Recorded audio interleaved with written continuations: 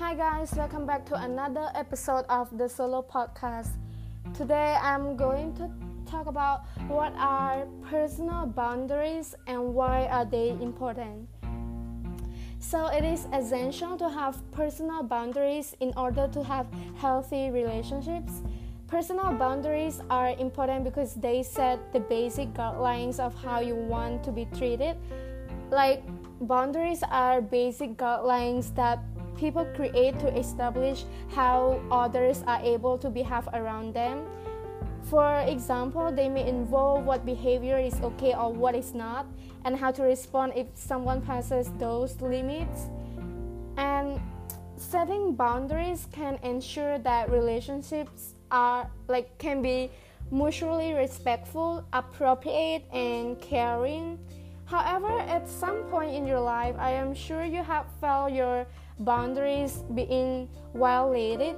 You may think or feel a person is strange because of the way they behave towards you.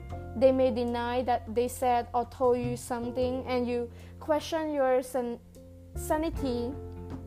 And it may be a stranger that is standing too close to you or touching you, like physical boundary, or asking you very personal questions, emotional. Perhaps you have been a target of emotional abuse or bullying in school or the workplace, like physiological, and all are examples of boundary violations. Often we assume that people will respect our boundaries because we were brought up and taught what is acceptable by our family and our culture. Unfortunately, this is not always the case.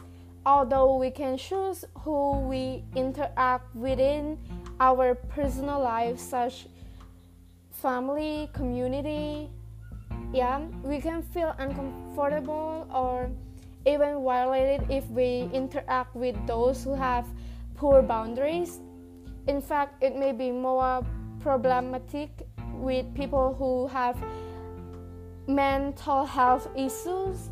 Often we know that our boundaries have been violated by the way we feel, like feeling of confusion, anxiety, or feeling drained around a person can also be signs that our boundaries have been violated.